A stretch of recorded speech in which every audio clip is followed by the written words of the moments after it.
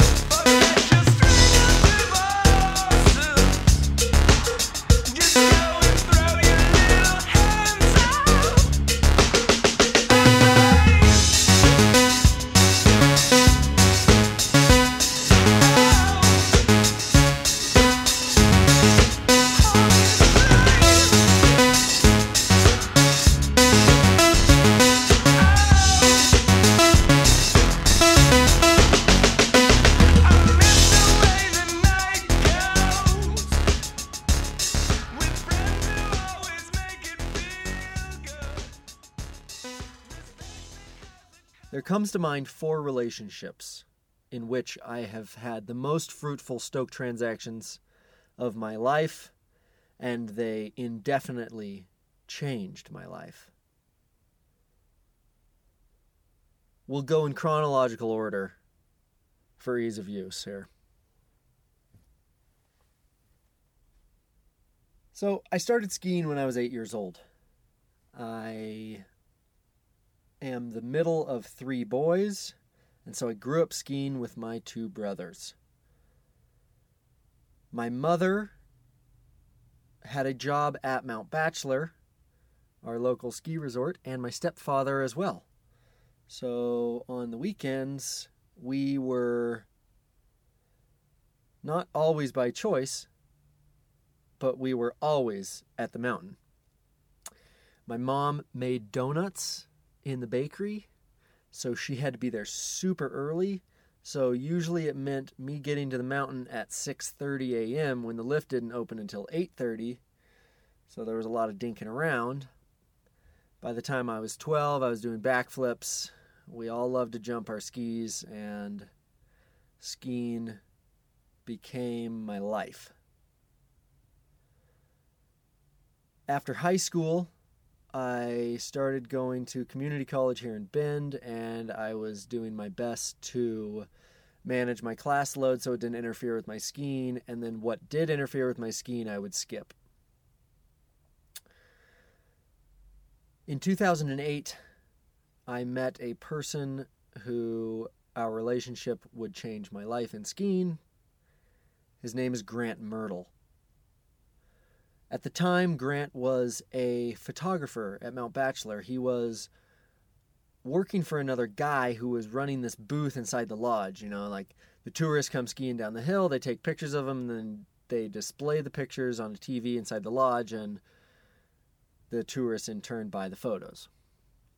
One day, Grant was under the chairlift next to the slopestyle arena, which was a series of really big jumps, and he was taking pictures there. So I was actually working at the time. I was coaching the MBSEF freeride team. I was a ski coach. And so the kids and I, as we usually would, we would go down through the slopestyle and hit all the big jumps. So Grant started taking pictures of us. And as I remember, I was doing a carving left side underflip Japan grab. Basically a barrel roll 540 kind of thing. Land backwards, do a sweet grab. And then I was doing switch cork 720 blunt grab. So fun. Grant was taking pictures. Anyway, so I went into the lodge at the end of the day, and I wanted to meet this guy. Well, it turns out that Grant was, at the time, I would say a 41-year-old South African man who was, in 1988, the winner of the Billabong Pro at J-Bay, Jeffreys Bay in Cape Town, South Africa. He was a professional surfer. After his career as a professional surfer, he became a professional surf photographer, was traveling around the world all year, taking pictures of big wave surfers and being in the water with them and swimming under big waves, being published in the world's biggest surf magazines. We hit it off immediately. He was instantly making comparisons from my skiing to the surfing that he had seen in his previous life. And so I got his phone number and I started calling him because I wanted to shoot more pictures. Because the pictures that he took of me that day, although they were very basic, just me in my branded coaching jacket, my uniform, and from a very standard position with a long lens, I knew that he could use a camera because he was a professional, and I wanted to create things with him. My motivation in that was that I knew that to be a professional athlete, content creation was how it was done. From his point of view, it was both that he wanted to build a portfolio of ski and snowboard photos so that he could continue his career as a photographer but transition from the ocean and into the mountains. At the time, he was riding a swallowtail directional powder snowboard. It was awesome. It was as if he never wanted to leave the waves. He just wanted to transition into a different form of water recreation and ride the waves that snow provided. Soon, Grant and I were very close friends, and we were spending a lot of time at Mount Bachelor together shooting photos. And there was this one day that I can remember like it was yesterday. And there was probably a foot of fresh snow and bluebird skies. Grant and I went off of the backside of Mount Bachelor, and which is the sunny side, and we started assessing the terrain for photos. My style in skiing at that time, and I still think to this day, is somewhat surfy. And I didn't think of it as that at the time, but big wind lips, I always wanted to take big turns and just slash the natural features that were in front of me. Grant noticed that immediately, and when we looked at a pitch to ski, we almost saw it exactly the same, in that big wind wave right there, I am going to slash it or I'm going to jump off of it. And so it seemed like we were very much on the same page. There was this one wind lip that I thought I could jump off of, and Grant wanted to shoot this fisheye shot of it. I did this backflip that must have been 6 inches from his head. And on the back of the camera, just moments later, I saw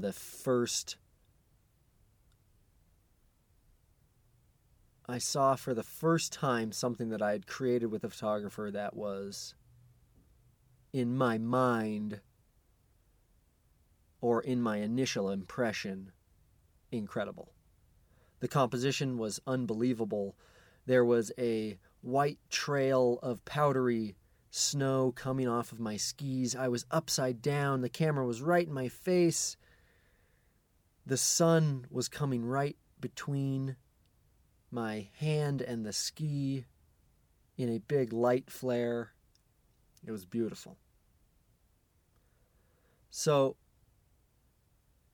I continued to put my stoke into this relationship with Grant.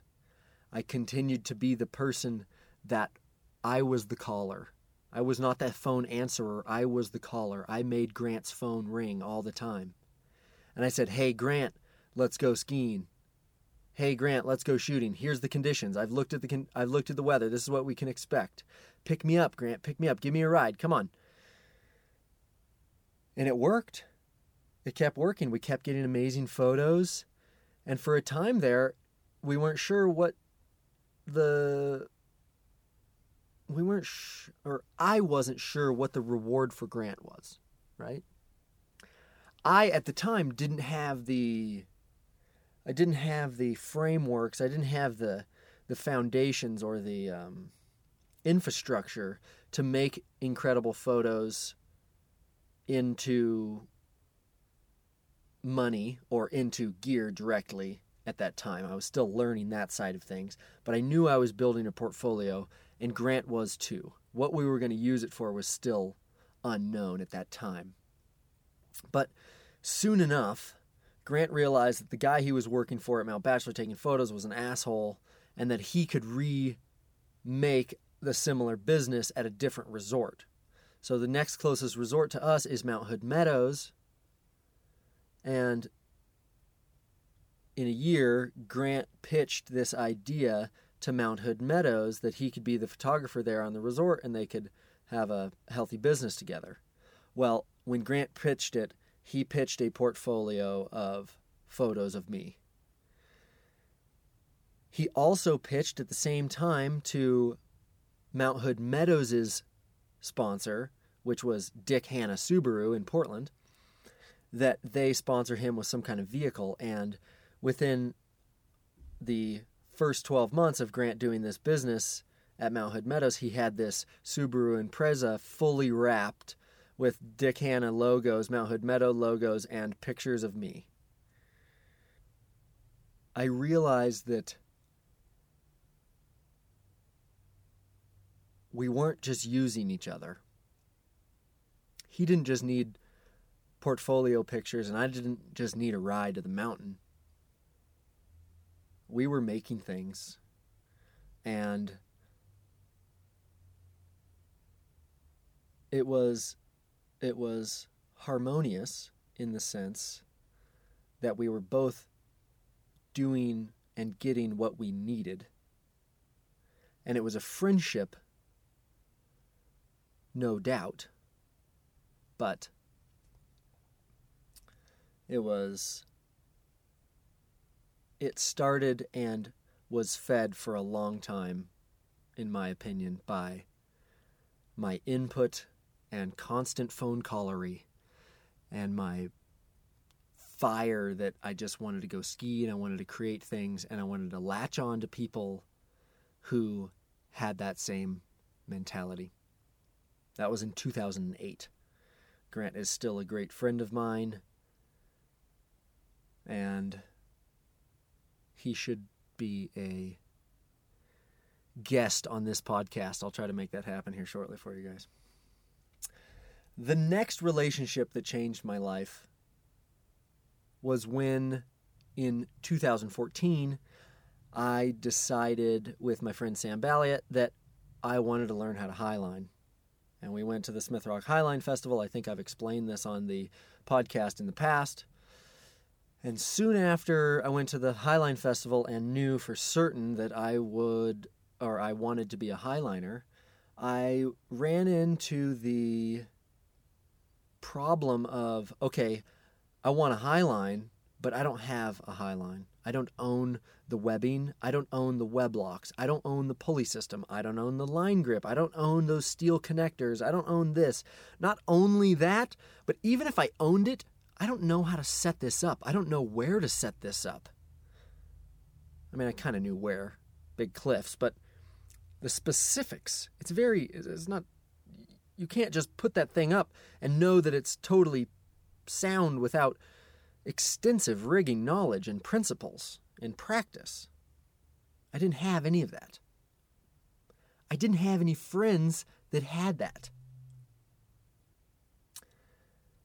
And so I started looking at the Central Oregon slackline community, and I found a person who was very experienced and had a lot of gear, but was not active in the community. His name is Eric Rasmussen. Eric, still to this day, is a great friend of mine who I love dearly. And our relationship went something like this. I found out that Eric had all this gear and had an extensive history in highlining. Eric is still to this day I think he's the longest practicing highliner that I know. He was in the game of highlining back when they were buying industrial rigging equipment and applying it to slacklines, applying it to highlines. He taught Jerry Macheski, who is a world record holder over and over, how to slackline.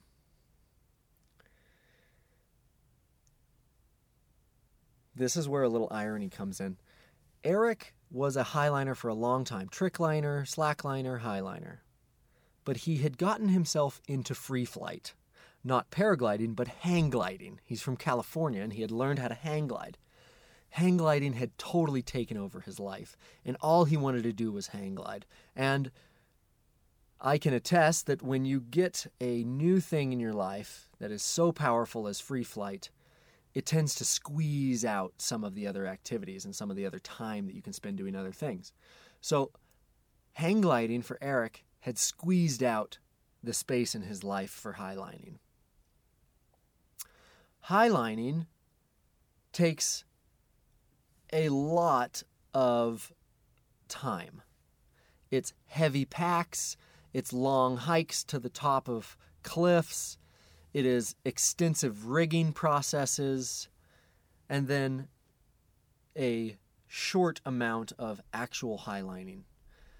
For a whole day's work, you're going to get an hour on the line. And that's a lot. And that kind of process can get tiring.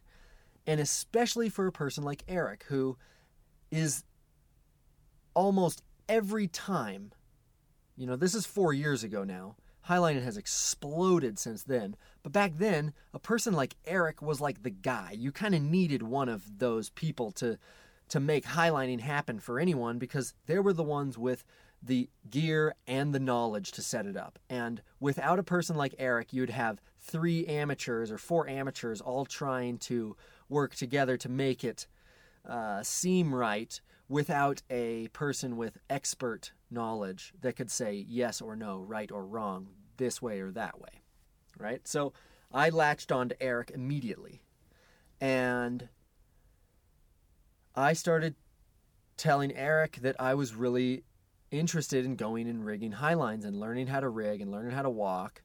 And the thing was, Eric was from California. He'd only lived in Bend for 8 months or something when I met him. And I am 4th generation Central Oregonian. I've been all over this place and I've lived my whole life here. And so I intrinsically, once I learned how to highline even a little bit, I knew where the cliffs were. I knew where the waterfalls were. I had been to all these places and I could imagine where and how we could highline.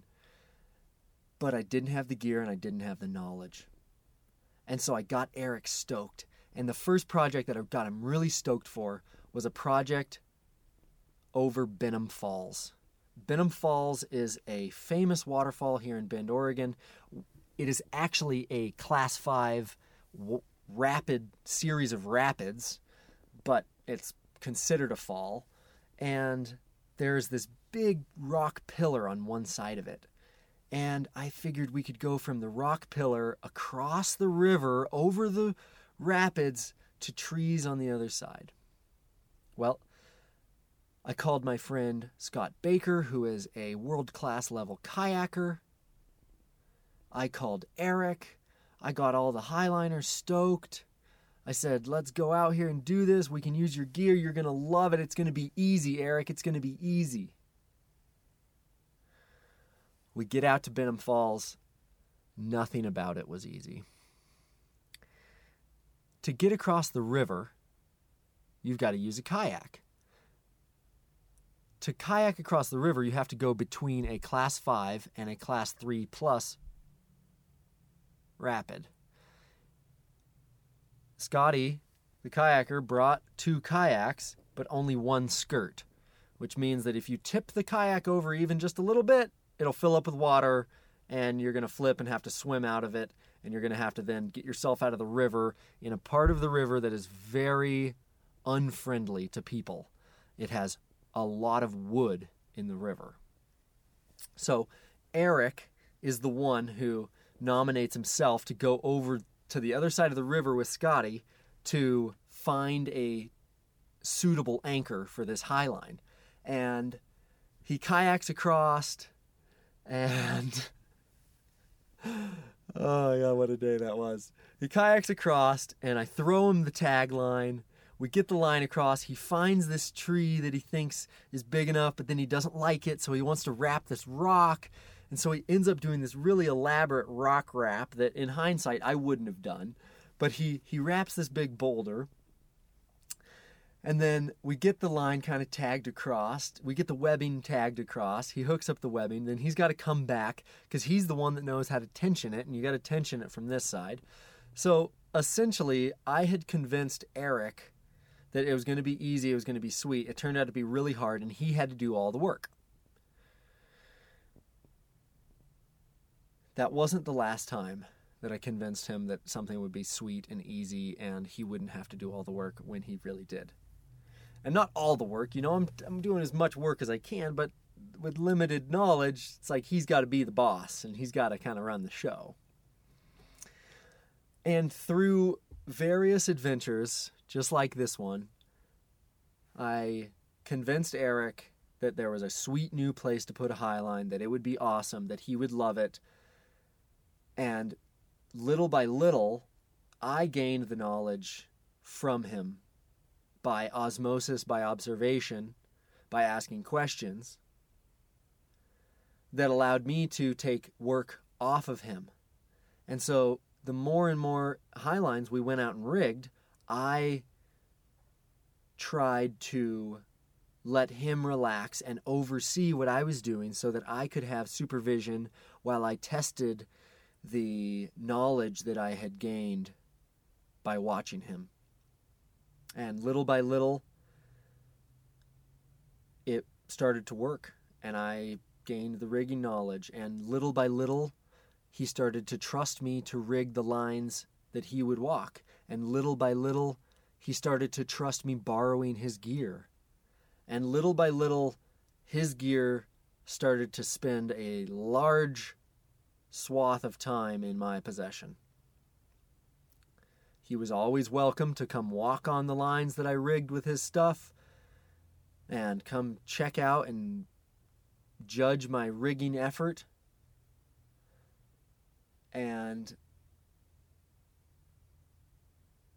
this thing, I have to say, I did get a moment, or I did get I had a conversation with Eric, or maybe not a conversation. He was talking about this in front of a group of our friends, and he recounted the time in his life that he was over highlining, as he said. He was totally over it.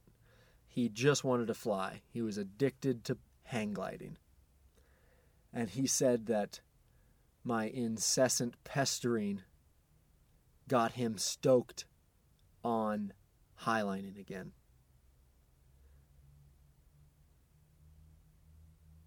I'm very proud of that. Eric is an amazing person. He has taught me so much, and I owe him a great deal.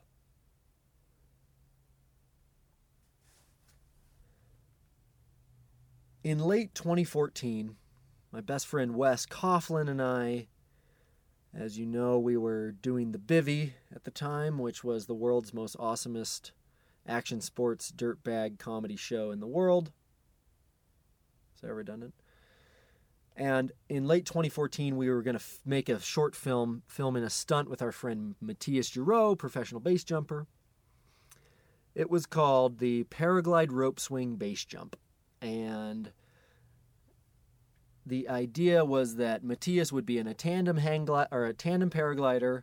Another solo paraglider would let down a long rope with a handle on it. They would fly together, get a hold of the rope. Matthias would jump out of the tandem paraglider, swing on the rope connected to the normal paraglider, and then let go into free fall, and then pull his parachute and land safely on the ground. So we went up to Cliffside, this flying site in Washington, just on the gorge on the Columbia River. And that morning, where we had a team meeting talking about the stunt, I met a paraglide pilot named Daniel Randall. Daniel was young and clean cut, or he looked young. He's much older than me, but he looked young and he was clean cut and he was kind of quiet and introverted, but he has a very warm energy. He has a very, very warm energy.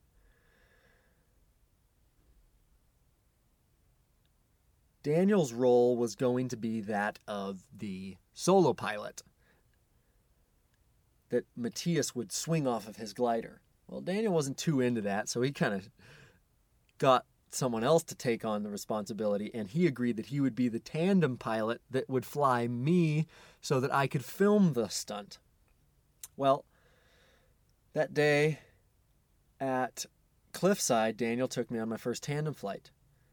And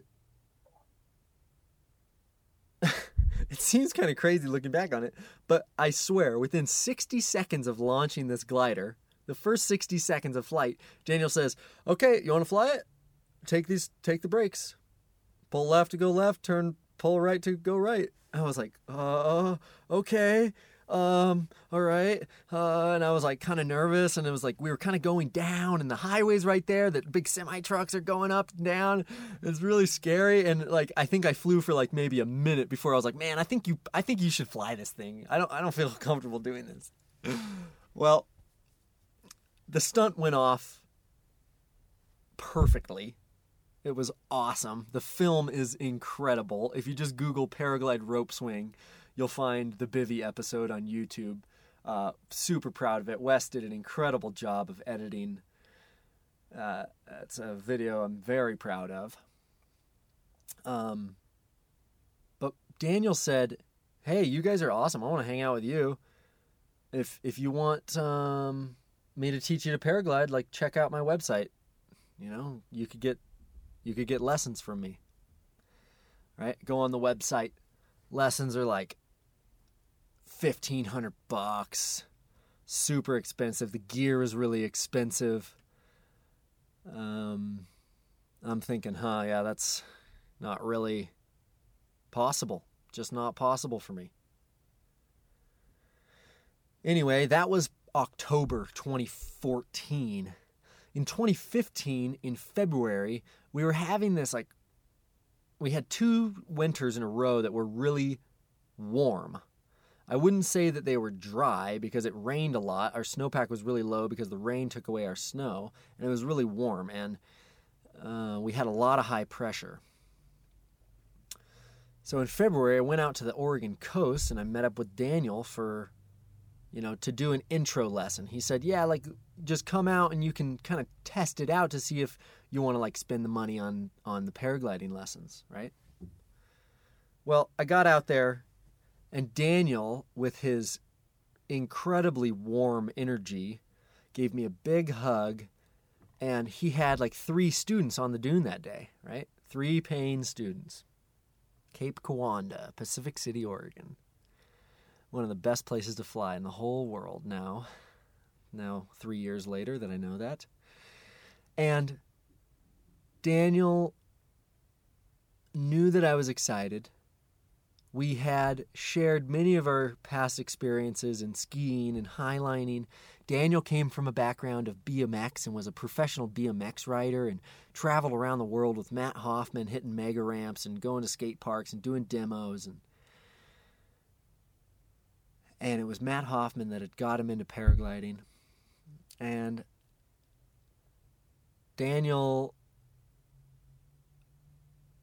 when one of the paying students got tired, took the glider and said, okay, come here, here, get into this glider. I'll show you how to buckle up the harness, and I'll tell you what lines are which, and yada, yada, yada. And Daniel ran around that dune with me that day for a couple hours and showed me how to kite. And I got my first flight, and I just couldn't believe how amazing it was. I just, my mind was blown. It was broken. It broke my brain instantly. And from that day on, I started paying Daniel for lessons with Stoke. I called Daniel incessantly, and I wanted to talk to him about the things that I had learned on the internet.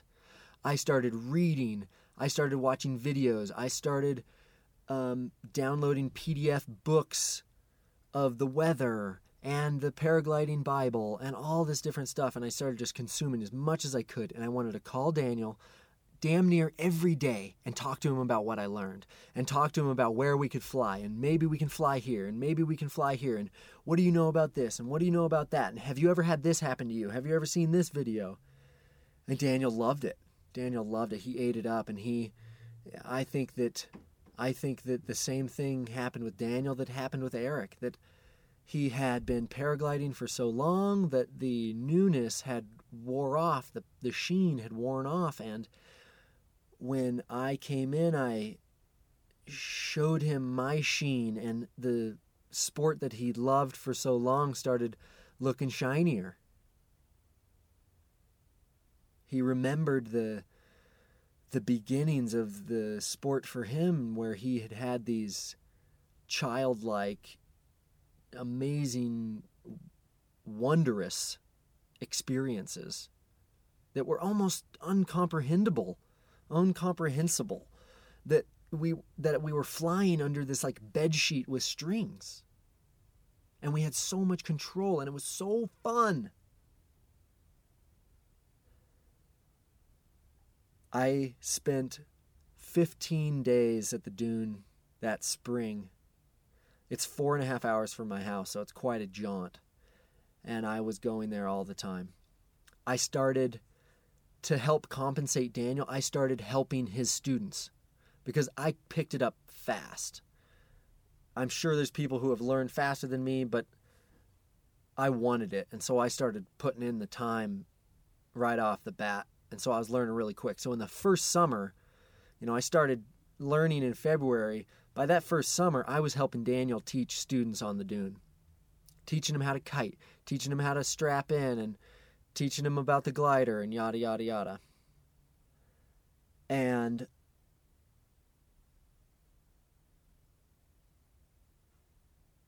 man, that was a great summer. That was a great summer. It ended up that Daniel, not only did he teach me for free, Daniel was so incredibly generous. Daniel has a ton of flaws, and his flaws drive me insane. But the things that are good about Daniel are so good. They are this, like I said, this energy that is so warm and so kind, and this just incredible generosity. Just incredible generosity.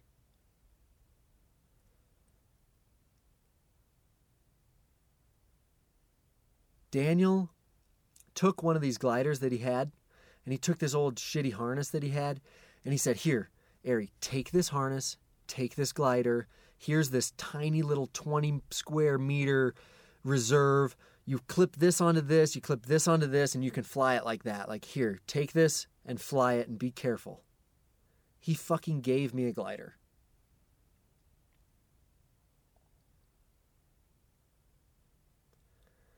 I then took the glider home. I started going to Pine Mountain without a license, without being a member of the local club, which made waves. People started noticing right off the bat that I was flying at their local flying site without any local instruction, any of that, blah, blah, blah. But I was flying pretty well, not crashing too often. And, I kind of told Daniel, I was like, man, like this harness, like, I don't know, I hit my butt on the ground. There's no padding in it. And Daniel just instantly gave me his personal gear. He gave me his acro harness with his $1,500 Regalo Reserve and his personal freestyle 2 paraglider, his most beloved possessions, just handed over to me because I was so eager to learn. Or, I guess I'm making an assumption here on Daniel's behalf that I'm giving causality to my enthusiasm for his generosity, and I'm not. Like, that's just a perspective that I have. Okay, don't think that I know exactly why Daniel did that. But this is stoke his currency. I'm making a point. You get that. I was so eager to learn. Every flight I had there at Pine Mountain under Daniel's gear, I called him after and I told him about it, and we talked about what's happening here and this and that and that, and I just continued to read and read and read and read and read. The next season, I had my own glider, and I was helping Daniel do lessons on the coast and getting more involved with his business and paragliding and yada, yada, yada. And I just think back on that and think that was probably the most excited time of my life. I don't think I've ever been so fired up to learn something and to participate into something. And I don't think that I've ever had a relationship in which someone was so generous to me.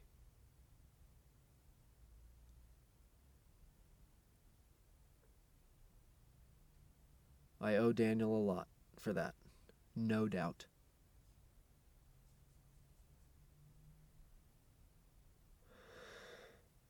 The fourth relationship that I want to talk about is the opposite. It is where I took Stoke as payment. And it's with one of my best friends, Matt Brewer, who I met on the dune that first summer. Matt had started to learn with Daniel. He was a paying student and had started to learn how to kite the summer before with his girlfriend, and they had taken a year hiatus while I was full-fledged on fire paragliding. By the time they came back and were doing kiting lessons, I was flying and getting better, as we all were, but I was, a year ahead of him.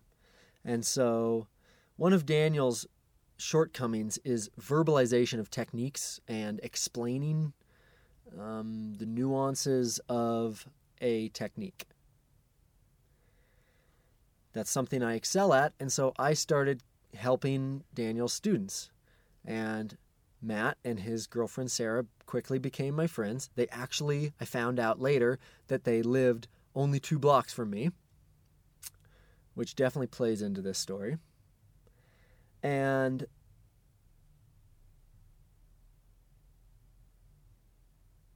as Matt graduated from the dune and started flying at our local site here in Bend, Pine Mountain, I continued giving him tips, and he continued to ask me questions, and I have always known that, for me at least, teaching solidifies my knowledge. It solidifies my knowledge because, for one, it makes me think about what I'm doing. 2, it makes me verbalize my technique in the sense that how am I actually doing something? I have to think about it step by step and put it into words, not just like, this is what you think about, this is how it feels. And also, it allows you to take that verbalized technique and vet it through your experience and others' experience. So if you say, yeah, do this, and he tries it, and it's like, that didn't work at all, you're like, okay, well, obviously your verbalization is wrong. Your technique is wrong. So teaching has always helped me solidify my knowledge. It happened in skiing, and then it happened in highlining, and now it's happening in paragliding. And I was very clear with Matt. He knew exactly how I had learned to paraglide and how long I was paragliding. And so we were very transparent with where I was and where he was. And I started, I want to say teaching. And I think Matt would agree that I taught Matt how to paraglide. Matt had so much stoke. Matt had so much stoke that he began to manipulate his job so that he could spend every afternoon paragliding. He would every day at noon send me a screenshot of the weather forecast, and which is something that I was always looking at anyways, but he was doing it, like, I know I've said it a lot, incessantly, every day, without fail, and preemptively as well. So he started picking me up and driving me to Pine Mountain every day and asking me questions all the way there and all the way back. And we talked about flying before we flew, and we talked about flying after we flew. And our relationship became quickly paraglide based, but we also got along really well. And Matt is still to this day one of my best friends, and I owe him a lot, because as he put stoke into our relationship, I was able to solidify my knowledge, and I excelled so much further in paragliding because he put so much effort and stoke into it.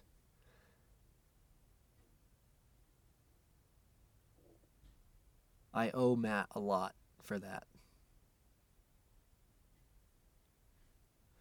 This has been just a joy for me to think about and be grateful for these 4 incredible relationships.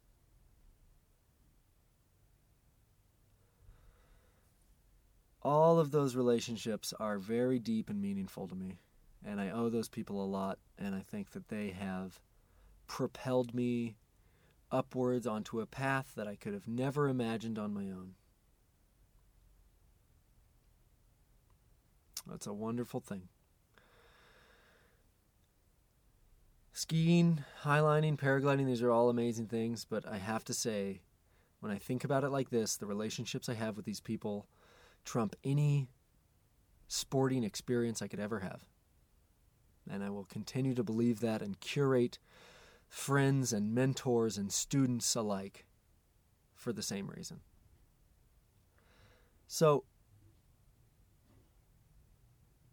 in conclusion, I would say that if you want to learn something, sometimes it's as easy as finding the person that has the knowledge and the experience and the equipment that you need, but is lacking the stoke. Maybe they're not lacking the stoke, but they'll just appreciate that you have the stoke, and they will take it as payment.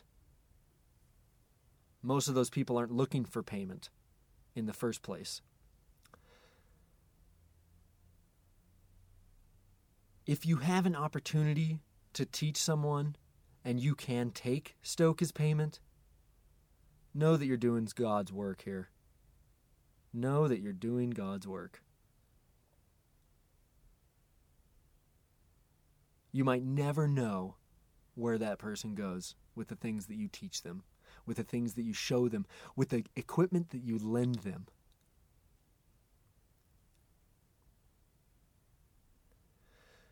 Thinking about this has made me think that I need to be that much more generous with my knowledge, with my equipment, and with my time.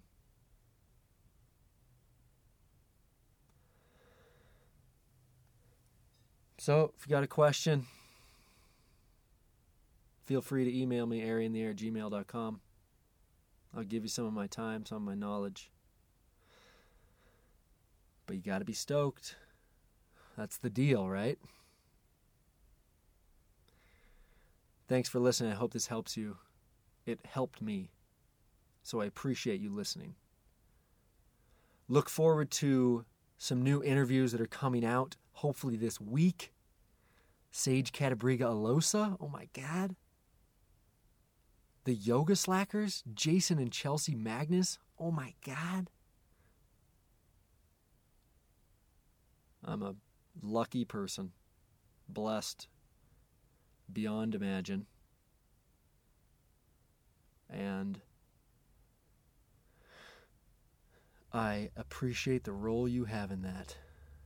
So until next time, my friends, stay stoked and look for people that you can take stoke as payment from. Love you. Peace.